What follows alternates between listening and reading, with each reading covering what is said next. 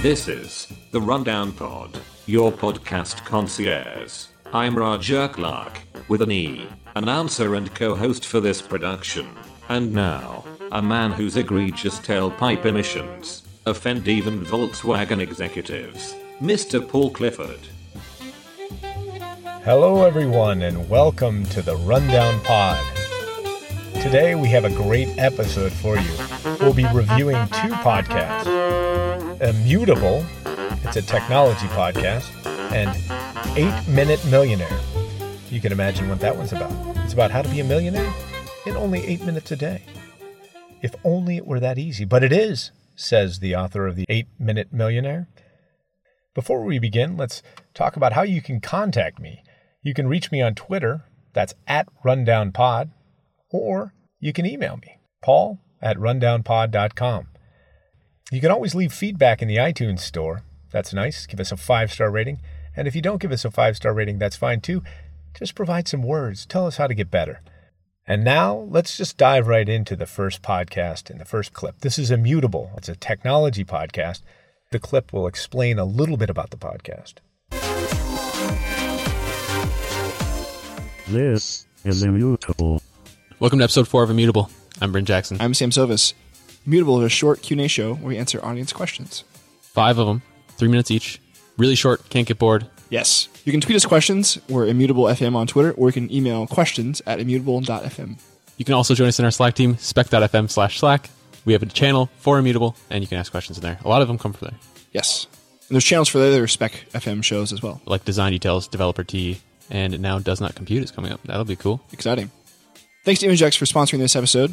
ImageX is a spectacular image hosting, image CDN. It's kind of hard to explain. Basically, you give ImageX your images, and then they can transform them however you want with just URL params. And it's like super easy and amazing for any websites.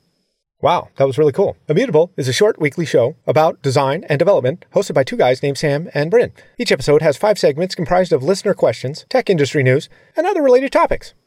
As you can tell, these men have metronomes that are maybe a little quicker than the rest of us.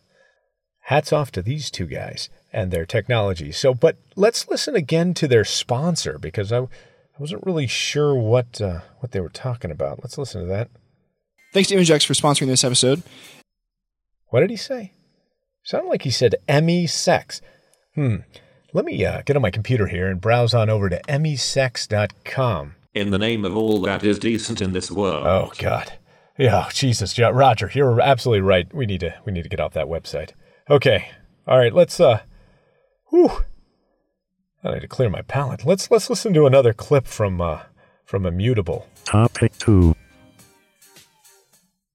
I am Corey G on Twitter asked, you mentioned that if someone learns prototyping tools, they might as well learn how to make the real app. What about React Native? I think this is a great question. My previous client built their whole app in React Native and brought me in to build their watch app in Swift, because you can't build watch apps in React. What? Just shut the whole thing down, Facebook. What the hell? Well, these techies, very economic with their language.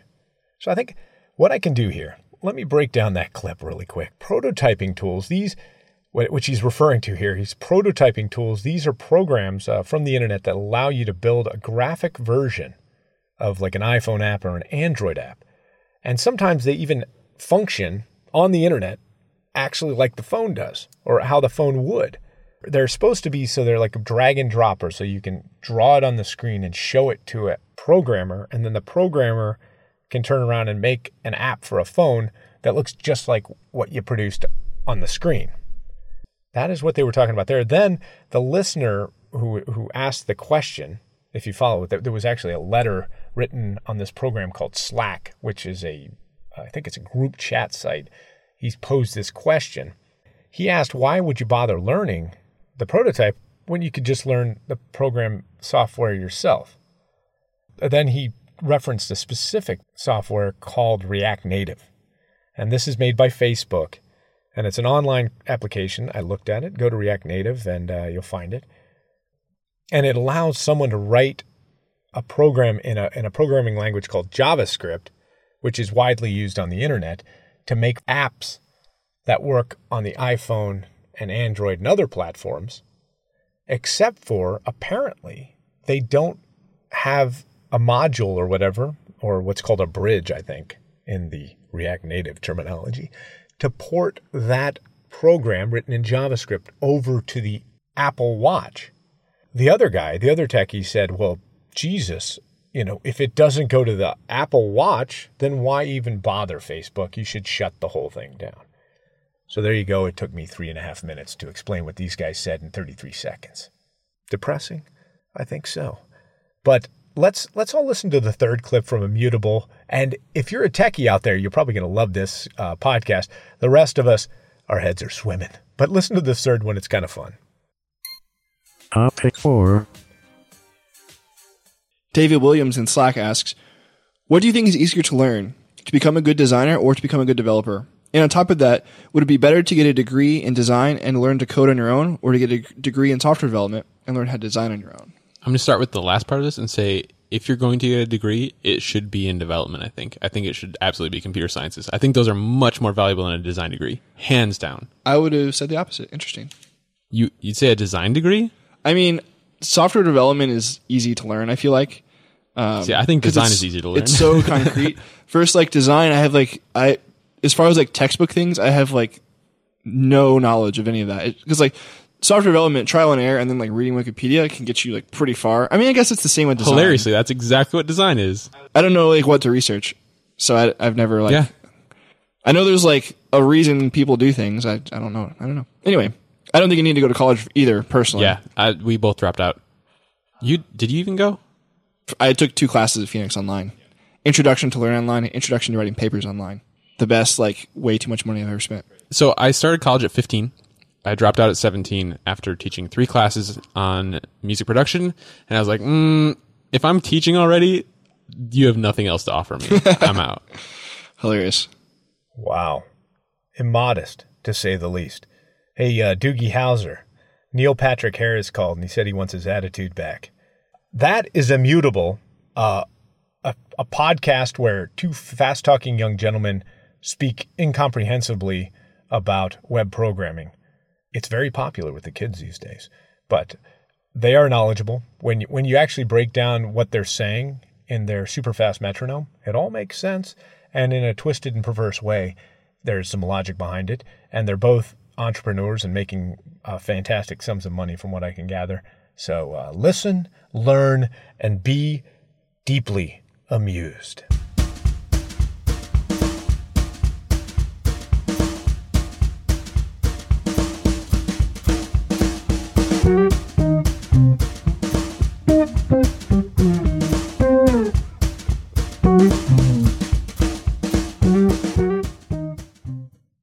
Okay, the second podcast today is 8-Minute Millionaire, and it is just like it sounds. So let's listen to their intro and get pumped up.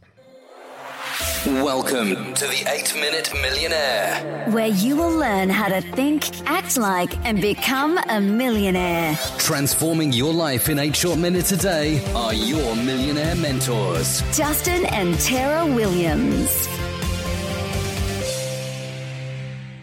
I listened to that intro, and I think America kind of has a branding issue. How come all smart people and successful people have an English accent? You think Lifestyles of the Rich and Famous, English guy saying that. What is it? Why on earth? Why do people with British and Australian accents, why have they cornered the market on sounding intelligent and successful? Well, I don't know. I think you can sound smart with an American accent. I don't know. I mean, think about the guys in Immutable. They sounded really smart. They have an American accent. Maybe they should have said it really fast. Welcome to the 8-Minute Millionaire. In 8 minutes, we'll show you how to be a millionaire by selling houses. See, it sounds kind of smart, doesn't it, when you say it fast? Okay, let's listen to the second clip. And this clip is where they're giving a woman a little bit of advice. I won't sell too much. Let's listen to them talk about it. Okay, hello, 8-Minute Millionaire listeners. We have a special guest today. This is Bridget from Aurora, Illinois. Bridget! Bridget reached out to me via email and kind of told me her story. And I could just tell she was someone that we would love to kind of get to know a little more and share her story with you guys and kind of help her get through something that maybe is keeping her stuck. So Bridget, tell us a little bit about yourself. Back in 2006, I had a back surgery. I had L3, 4, 5, and S1 all fused together. And then I had a bunch of arthritis develop in my back.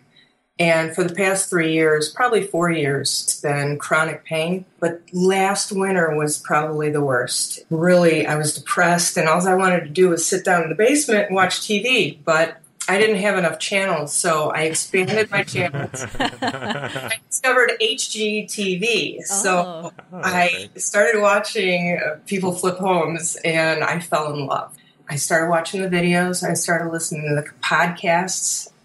I just got really, really hopeful and excited right away, and I started to implement that stuff using my pain. I did all 6 things, and my pain got better, my attitude got better. Our plan was to sell the house and move to the desert where it's dry and the arthritis wouldn't be so bad. That's still kind of the plan, but we're broke.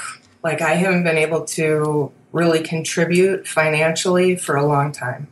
And so selling the house, we could move and, have a little bit of money. But I also am really excited about starting this new path in real estate investing, Mm-hmm. I can tell. I can see the spark in your eyes when you talk about it. So it looks like you're right on the right path. So that's exciting. In this show, they're going to show a woman who has a broken back, no job, who likes to watch shows about flipping houses in the basement, how to become a millionaire in less than 8 minutes a day. I don't know what could possibly go wrong. I'm sure the other financial advisors, personal financial advisors, such as Dave Ramsey or Susie Orman, would be completely behind these people's philosophy and would say, hey, whatever you tell this woman to do, you just need the millionaire mindset and it's going to happen for you. Listen to the podcast and you can listen to their advice and you can maybe learn how to be a millionaire in only 8 minutes a day and develop that entrepreneurial spirit that they're espousing. Additionally, the husband and wife duo that comprise the 8-Minute Millionaire is coaching his sister on how to become a millionaire. You can look at their techniques. On their website, they have a quiz. It'll tell you if you have the entrepreneurial spirit to become a millionaire. So you can take that and find out whether you have a 20% chance of being a millionaire or maybe a 60 or maybe 100. Maybe you're savvy like that. Listen and learn. I have one last clip because I invoked the name of Dave Ramsey. And interestingly, he originally became rich flipping houses. This is a clip from the Market Foolery podcast from the Motley Fool suite of podcasts. And a man named Chris Hill is interviewing Dave Ramsey on his backstory. So listen to this. It's kind of interesting and applicable to the 8-Minute Millionaire. By your mid-20s, you had a net worth of more than $1 million. How did you do it, and what happened? Well, stupidity. It was a house of cards. I started from nothing, and I started buying and selling real estate. And this was back in the early 80s, before there was people on cable TV telling you how to buy real estate. And I grew up in the real estate business, so I was flipping houses before they even called it that. And we had started from nothing and ended up with about $4 million worth of real estate, a little over $3 million in debt, in translation $1 million net worth. But it was all in real estate, and it was go, buy, leverage to the eyeballs. And so it sounds very impressive, but it was pretty stupid the way I did it, truthfully. And you ended up having to declare bankruptcy, didn't you? Yeah, that's the stupid part. That's where we had borrowed so much money, and then the bank got sold to another bank, and some guy in another city freaks out because a kid 26 years old owes them $1.5 million, and they call our loans, and we spent the next 2.5 years of our life losing everything we owned trying to pay our bills. And so we had a meteoric rise and a meteoric crash, and learned a lot in that process. The interesting thing about Dave Ramsey is he did become rich flipping houses, and then if it weren't for the crash, he probably would still be rich from it. It's not to negate the 8-Minute Millionaire's philosophy. Maybe you can get rich doing the things that they are telling you to do. That one particular clip gives you an idea of what they do in the show, and I just wanted you to see it. With that, I'm Paul Clifford for Roger Clark with an E, saying matinee, hasta la vista, Auf Wiedersehen, and see you next time.